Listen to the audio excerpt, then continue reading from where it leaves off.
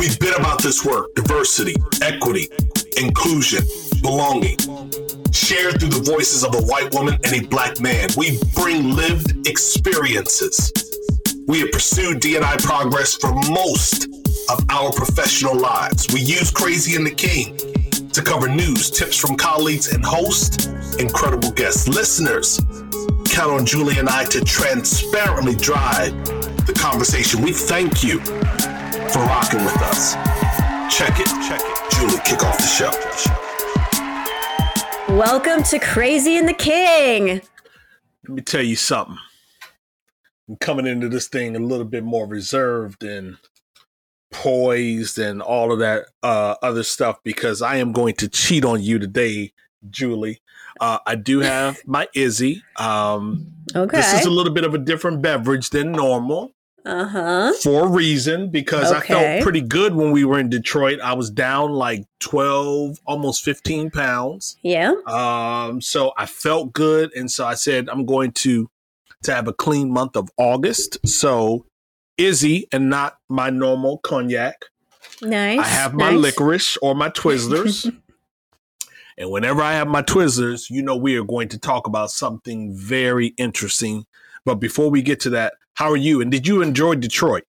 I love Detroit. That's the first time I've been there since I was a kid. We had too much fun. It was my first conference since early 2020. So like the best freaking way to get back on the bandwagon. Like so happy to be with all of you guys. And the symphony team is so amazing. Yeah, let me tell you. And I had fun. I think the most fun for me, three things stood out. Okay. And not in any particular order. As I was headed back to the airport, because we were doing the Joy Road Show with Symphony Talent, and you know, we had already done some great images and photography. There was a Joy Road exit. So I actually was flying on the highway because I don't know where I'm going. I happened to see this. So I literally tried to grab the cell phone, get it all unlocked, and take a picture of the Joy exit for the Joy Road Show. We were there. So that's one. Number two, showing up at a location, waiting for the film team, and you're the only one there. Yes. So I'm like looking at the email like, well, where's everybody at? They're like, oh, we canceled it.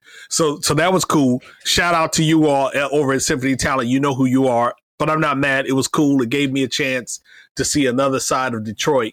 But then the third thing, like you said, just really seeing everyone, being able to just be around that energy. And even though it was a small group, we were all like genuinely happy to see one another. We had some great conversations. Symphony Talent did an amazing job. Debbie Toole spent some time with us and invited us to her podcast, or at least participated in Chad and Cheese's podcast. So we were all there together with Tim Sackett. So like you said, I had a good time. Yes. Can't wait to do it again next year. Absolutely. All right. So real quick, Tesla.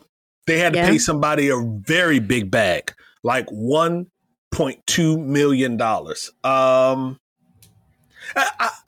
wonder, like, could you ever take 1.2 mil in a settlement and still go to work the next day? Or would you quit, like, immediately? Well, for that, or I would not work for them, if that's what you mean. No, I would take a settlement, not work for them. And then I would take a hiatus, right? Little beach vacation, but I don't think I could not work. I think maybe a year or two I'd have to be back in the saddle. How about you? Yeah. I think, you know, I would absolutely do the same. I don't think I'd stay out for an entire year, but I would take some time off. And you know, just yet again, just recognizing why Tesla is paying this $1.2 million, because you have supervisors in a plant that feel like they can use the N-word to actually refer to an individual. Yeah. You know what this reminded me of? It surprised me. So, 2019, one of our first stories we talked about in Crazy and the King was GM had a plant, I think it was in Ohio. It was. That they were hanging nooses. They were writing the N-word. And the response was fairly lackluster, right? It was, we're going to go to court. We're going to fight it. We're going to put in some kind of bullshit training. And then, but the likelihood of a positive settlement for the employees was really, really limited because it was like general use, right? I don't know how you generally use that word, but it wasn't directed at a particular employee, but a group of employees. So when Tesla, under arbitration, came to a settlement for $1.2 million for, I think, the direct use of the N-word to an employee, it's a pretty big deal, right?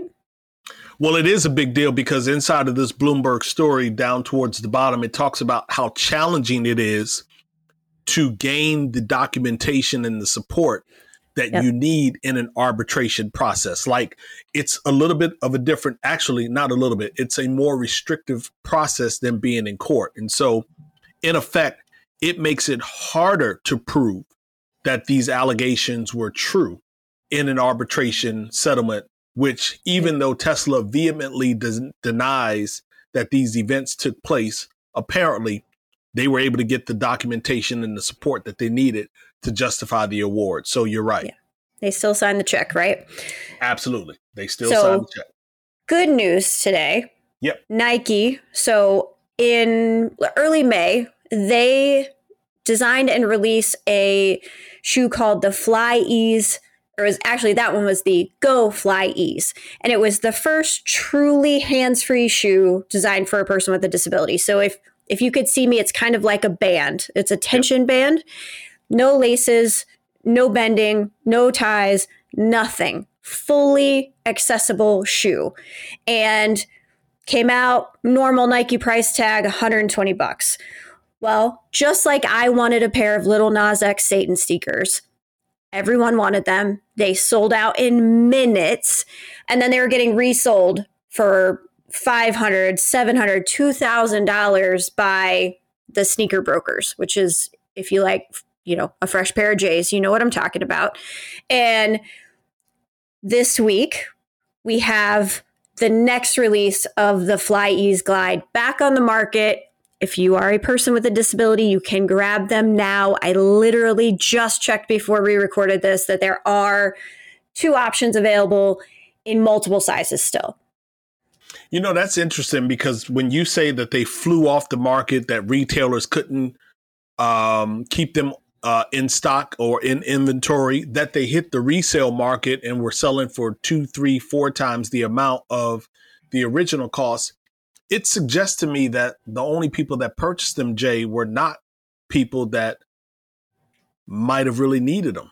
It could have been a lot of folks that grabbed them because they're a statement piece for the ease of use, if you will, just the functionality of the shoe, which reminds over and over again, or shall I say reinforces over and over again, when we do D&I better, we do everything better. Everything better. Honestly, people were throwing a fit, and I just kind of sat back and I smiled because you all want something that we have, right? You want something that was designed for everyone. The U.S. men's Olympic team sported them. They look awesome. They're fly. Yes, I want people who need them to have them, but how cool to have something that for a community that's so often getting the hand-me-downs or the junky clothes that are not built for people with physical disabilities, to have something so popular that they sold out like that. Yeah. Now, let me ask you, is the shoe that you are referring to, because I didn't see this at all. And you just said the Olympic team actually had them. So that says something. So is this shoe in a protected place? Is it in a special order section of Nike's website? I mean, maybe elaborate just a little bit on that. Yeah, they might be in a special order place. I'm on the Nike site right now. It looks like it's just a regular page. Some people were on Twitter today saying that they couldn't find any available, and Nike retweeted multiple times the link, and they were grabbing them. So they're definitely there. They're not hidden, but they've been super hyped. When you've got, those guys wearing them while they're carrying around Olympic gold medals. Nike actually has a picture on their Twitter with all of the guys with the shoes on holding their gold medals. They're definitely getting super hyped, which again, I think is pretty cool. Love it. So you have something in from an individual by the name of Kath Barbadero. Wait, I'm sorry. Were we done with Nike? Oh, yeah, I'm done with Nike. Okay, cool. So Kath, I think it's Kath Barbadero. What's going on there? Yeah, Comedian, podcaster? Comedian, podcaster, just a really, really funny writer. She has multiple podcasts, does a lot of really funny stand-up out of Austin. And I just happened to on this tweet, and it says, "It's pretty funny that the world is ending and we all just have to keep going to our little jobs. LOL." And I thought, God, how did you capture how so many people on the planet feel right now, and that employers just don't get? I pause for effect because like it really is just that simple. Like we recognize that organizations need to continue to run. I remember I was driving this week, as a matter of fact, I was driving this week and don't remember what station I was listening to, but one of the personalities or one of the guests on the station talked about how the airline industry in effect has been caught flat-footed. And so I said to myself, were they really flat-footed? Like, I wonder if, did they do the wrong thing by laying off the individuals that they laid off in 2020 and perhaps the beginning of 2021? Did they react too slowly to what might have been the rise in travel because the CDC lifted mask restrictions and then some of the governors went a step further, if you will, and reopened up some of, the retail establishments and other businesses?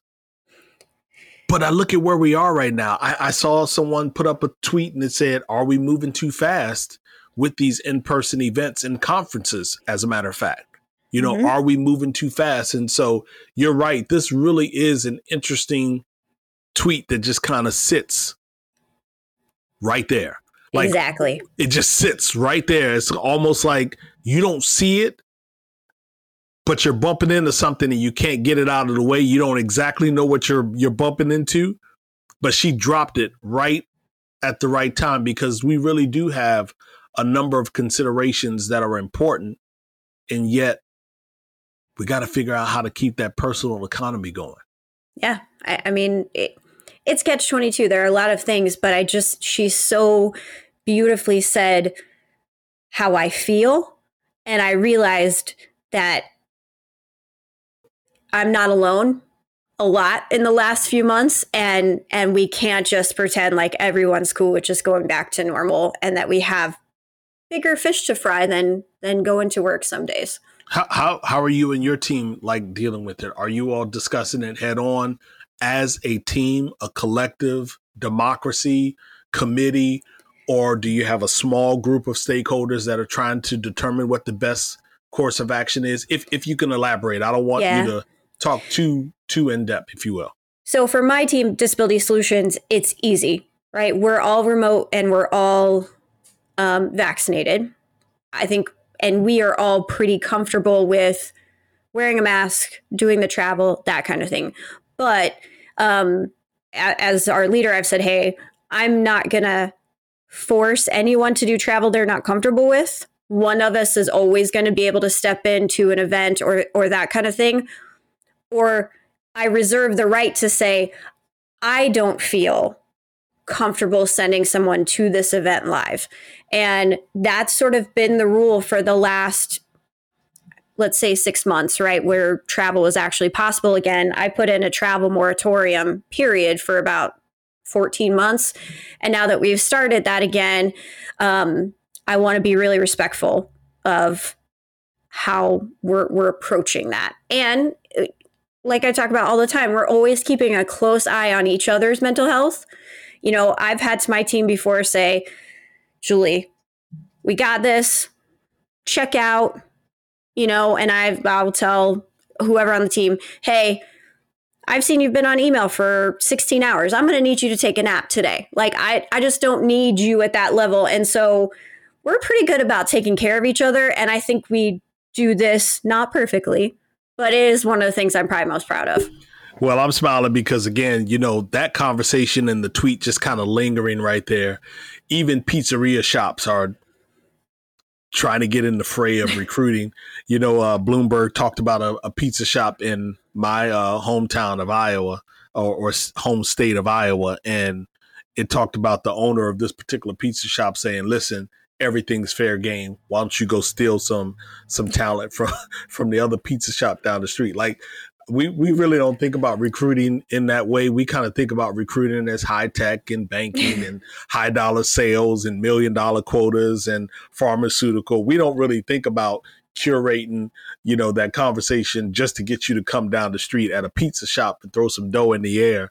But it's working. Real quick, before we get out of here, for our break, the SEC did approve the listing seeking to expand race and gender diversity on corporate boards. So I appreciate that. And they were able to do that, or shall I say, willing to do that, even at the resistance of some of the Republican senators. So you will be looking at some new regulation, new requirements, some new expectation. Let's go with that. Some new expectation over the next 18 to 24 months from companies that are listed on the SEC. So let's take a quick break.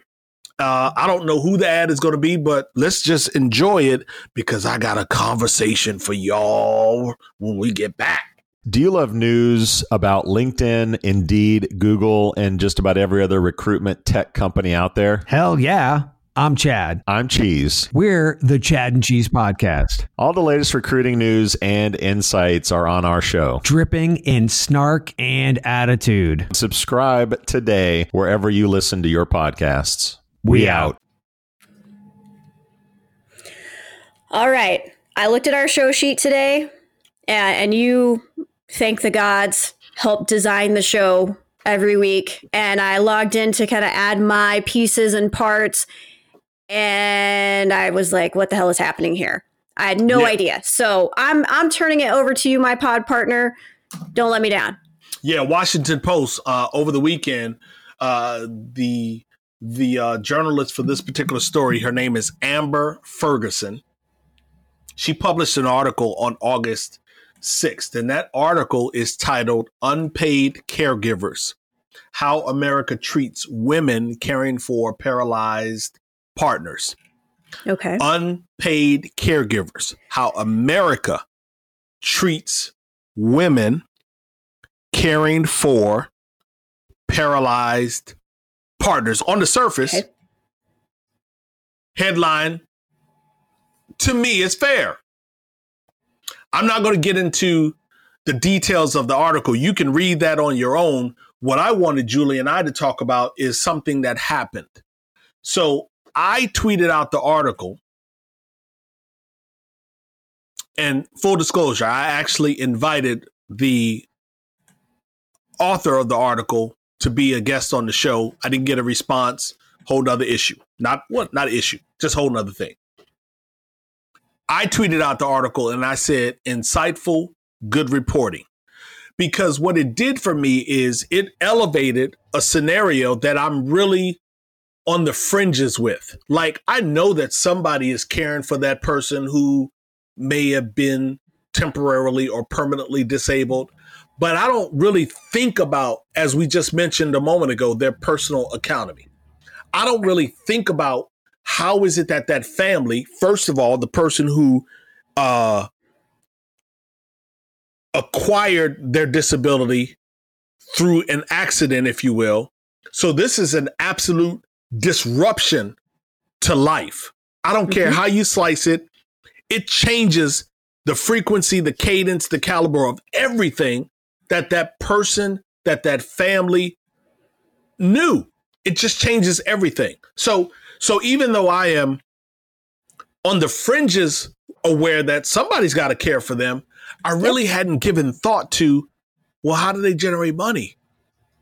Who is paid? I know that there's a disability check that comes through, like SSI or something else. But what other Maybe way can they eventually, generate yes. money? Yeah. What other way can they generate money? So you probably have given more thought to this subject than I have. And so I guess my first question to you, Julie, when you see the headline, and if you've had a chance to read the story, maybe you can give me some commentary or your feelings of the story. But when you saw the headline, does it elevate a subject that is foreign to you, or is this something that you have always thought about and given credence to? So I did have a chance to read the article, and the gist basically is that as a partner of a person with a disability, especially a quadriplegic, paraplegic, spinal cord injury, your life does change. And some states in their Medicaid systems allow for you to be compensated for that care as a traditional caregiver. If you were someone that was hired out of the house, that kind of medical format, right? I am familiar and comfortable with this because I worked for Medicaid in Indiana, and this is not a benefit that we allow spouses or partners in the state of Indiana, which I think is a fail. So the gist of the article, right, is bringing to light something that most people don't recognize, that if you have a partner, especially the one they talked about in the story, who has recently acquired their disability, your life does dramatically change and you have that adjustment period, and full-time work may not be feasible at that moment. And sometimes marriage at all under the law will not be feasible because so much of our regulation around disability and economics is ableist in its nature. So there's a whole conversation that I am barely capable of talking about, right? With years of experience in this world. But I get that. Now, you posted, and it looks like you got some pushback. And I think I'm going to understand the reason for the pushback. And I actually think, completely unrelated, I stumbled onto a hashtag related to this story earlier today before I even read it. So talk about the pushback that you got. Yeah, absolutely. So before I even get into the pushback, I do want to highlight, I appreciated the pushback. And so I engaged with some individuals on Twitter, not by my own volition, if you will. I engaged because I actually got challenged. And there was an individual who came because I tweeted out the article and said that it was insightful and it was good reporting. A person came to me and they said, if you care about D&I, then maybe you need to read some of the comments from people in the disabled community. And so, I looked at the word if, and I always tell you, Julie, that the two most powerful words are love and process. The way that I process the if is you are questioning whether or not I actually care about diversity and inclusion. Am I authentic, sincere, genuine in my concern for this D&I space? And so my response to the person that said, if you care about D&I, my response was, if inside of quotation marks. I said, clearly you don't know who I am. And so as a result, or because of that, and I'm paraphrasing, because you don't know who I am, I'm just going to bid you have a good weekend. Yes. Left it at that. Well, they came back. And they came back again. They came back some more. And then a couple of other folks jumped in and went in. One individual said, what it seems to me you're doing is deflecting. What it seems to me you're doing is centering yourself in the conversation about how much of an ally you are, how much you care about the D&I space. What it seems to me is you're not taking into account what other people from the disability community are saying about the article. Let me be clear. There were a number of people who commented on the article and said that it didn't center people with disabilities. You didn't really hear from people with disabilities, that it made disability seem like it's a burden. It was characterized. One person said to me that it was a terror. It was traumatizing to read this story. What I tried to encapsulate with all of them. And by the way, in addition to inviting the person who wrote the story, Amber Ferguson, on the show, I also invited 3 of the naysayers, 3 of the people that challenged me on Twitter to be guests on the show. So I want you to understand, I'm fair. I'm absolutely fair. So I invited them to come on to the show. And what I tried to get them to understand is the article can be insightful and bring more people into an awareness, a knowing of what it is like for people with disabilities, particularly paralytic disabilities that really prevent people from doing what they may have normally been doing. I thought the article could bring more people into that awareness, and maybe they would become advocates, allies, something, so that we can change policy and make it so that it's more than 16 states. I think it's 8 of them where Medicaid would kick in, and another 8 where private arrangements could kick in for that caregiver in terms of compensation. It needs to be all 50. It does. Yes, it does. It needs to be all 50. All Yes. 50. It should not be 16. So that was the point that I was trying to raise with these individuals. Julie, they took me to the tool shed. They was trying to give me the business. They was trying to give me the business. And so I guess my question is, and here's where I'm going to turn it over to you. The piece that really got me is that one of the young ladies, and I'm going to assume that it's a she, maybe they, able-bodied people they shouldn't have an opinion. Like, keep your mouth closed. And I said to myself, well, how do you become an ally if just because you're not from the community, you can't say shit? Yep. That makes it challenging to be an active ally. It does. It does. And so basically what she said was, shut up.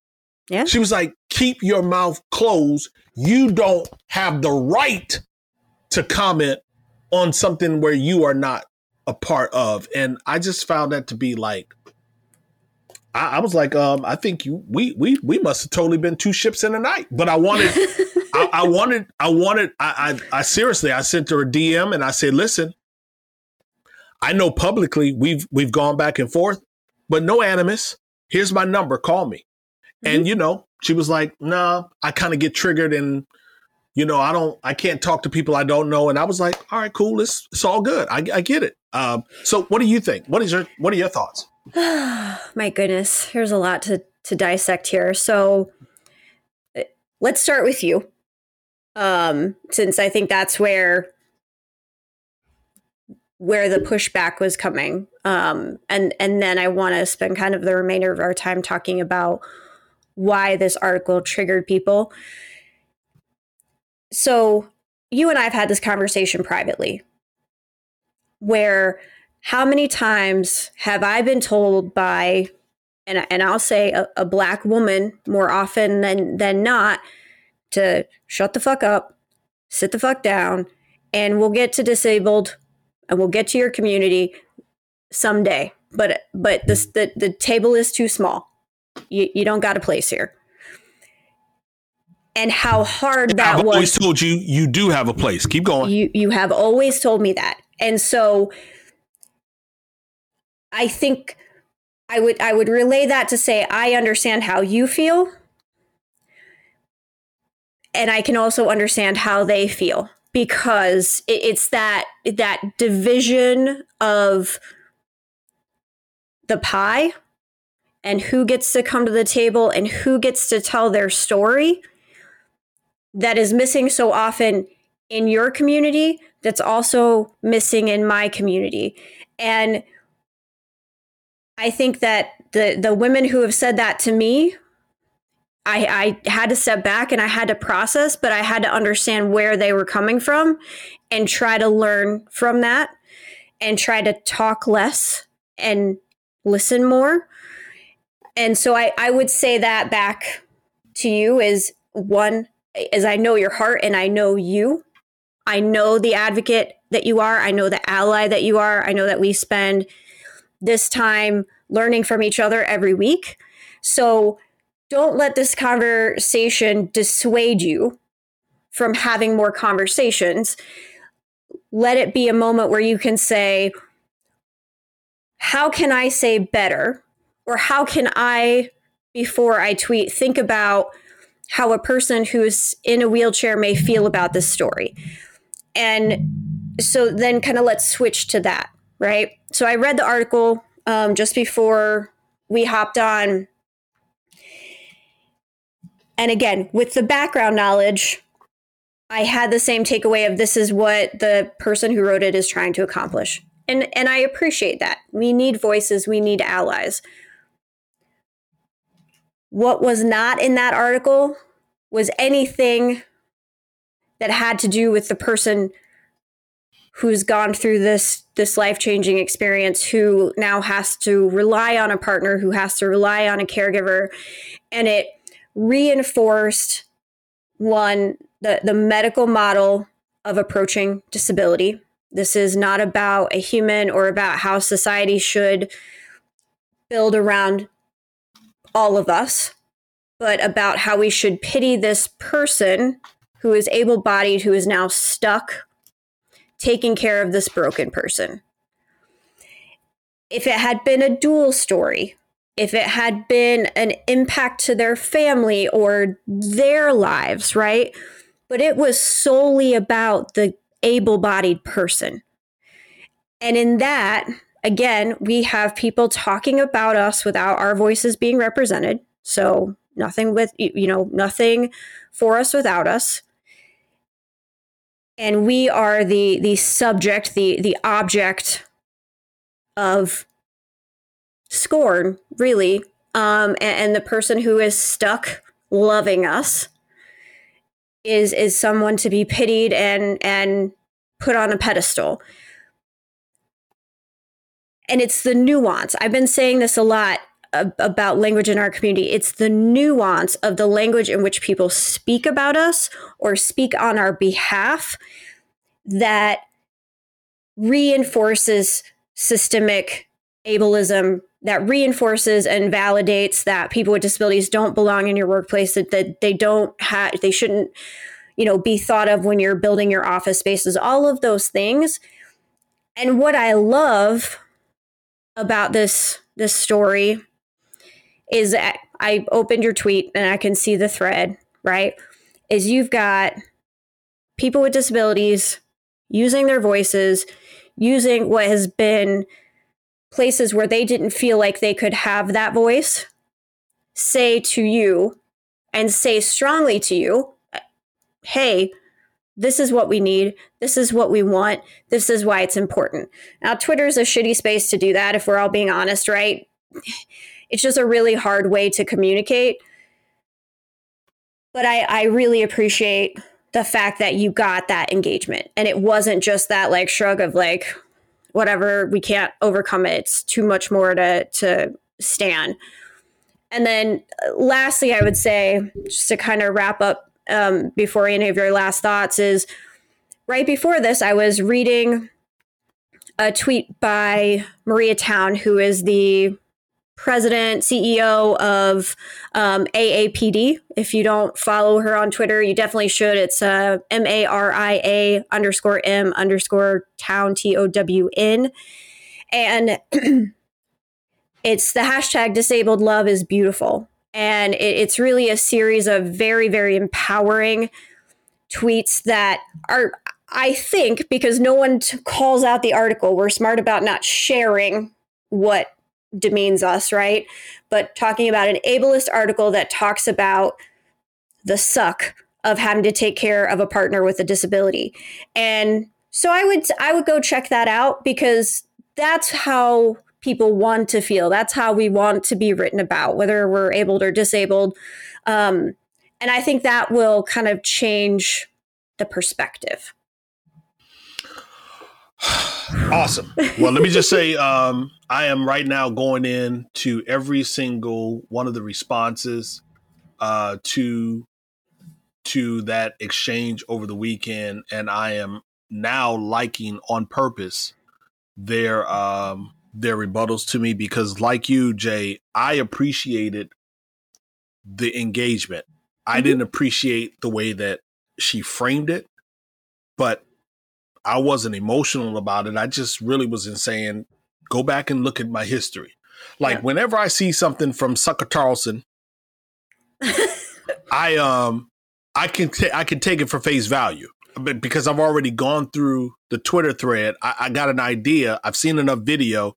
I know who the cat is. The guy who started this whole kerfuffle around critical race theory. Before I commented, I went through the Twitter thread. Pardon me. I went deep into the Twitter thread to get an idea of where the person was coming from. Typically, before I comment on individuals, especially if I don't know them or know their history, I try to spend a few moments going through the Twitter thread. And so I appreciated each and every one of their responses. Really was not discounting, diminishing to the person who said, well, he hasn't retweeted any of the disabled people. No, I didn't. I didn't retweet the disabled people after their comments after you said something, because I don't want to be reactive and performative. And yeah, so I'm sticking with, I still believe that it was an insightful article. I absolutely embrace their lived experiences. And I shared this and wanted to keep you in the dark around the content of the conversation, because I wanted it to be just as it was. And I want people, as I've often said, I want people to know that we can get it wrong and still move forward. Yes. It doesn't diminish who you are. It shouldn't be an impediment to your participating in this journey of humanity. So I'm even more committed. And so I thank each and every one of them. I thank you for sharing some space and time with me and giving me that learning.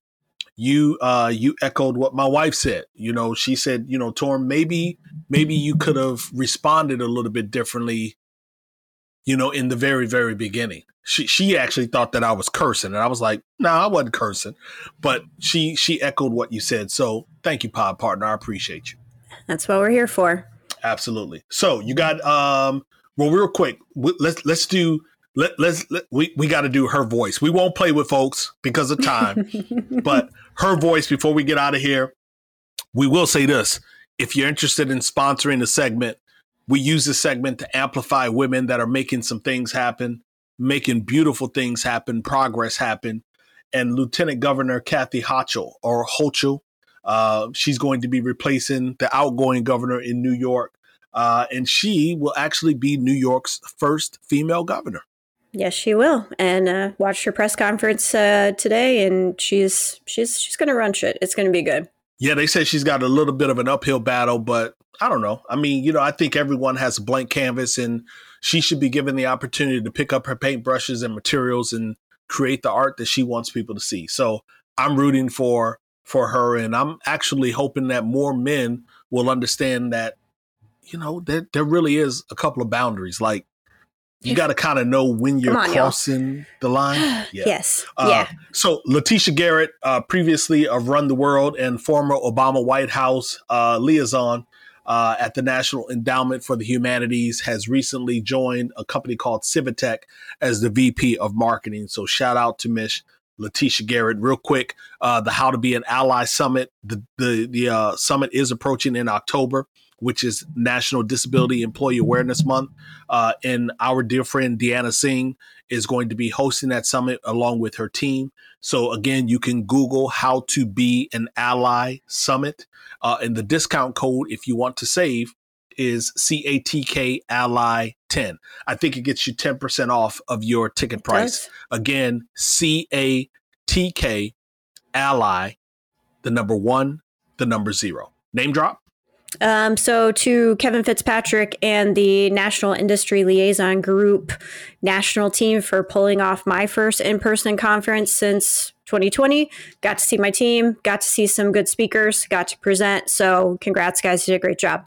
And Miss Jenny Clark is mine. She's the CEO of Jenny Clark LLC. She advises leaders around diversity and career progression, talent strategies, and organizational building. She really is a force of nature. You can find her at jennyclarke.com. That's GINNY.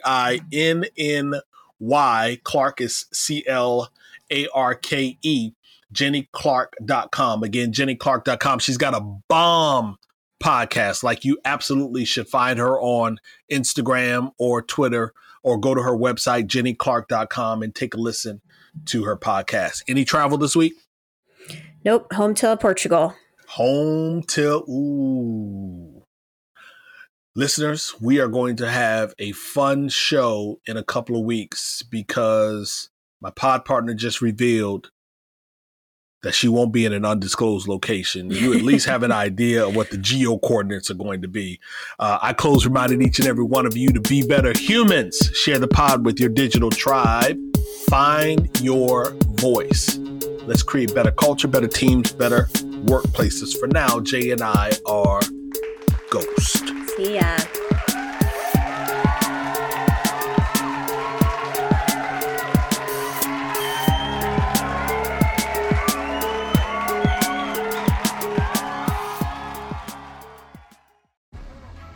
We'd never admit it, but deep down, we all get at least some pleasure from bad things happening to somebody we don't like. History's full of stories about bitter enemies being mutually horrible. Usually nothing good comes of it. But sometimes, you get soul singers James Brown and Joe Tex, or 17th century nun Sor Juana, and the entire Catholic Church duking it out and dramatically changing our world. On Beef with Bridget Todd, we tell the stories of those petty feuds behind some of the greatest art, innovation, and global events. Listen to Beef wherever you get your podcasts.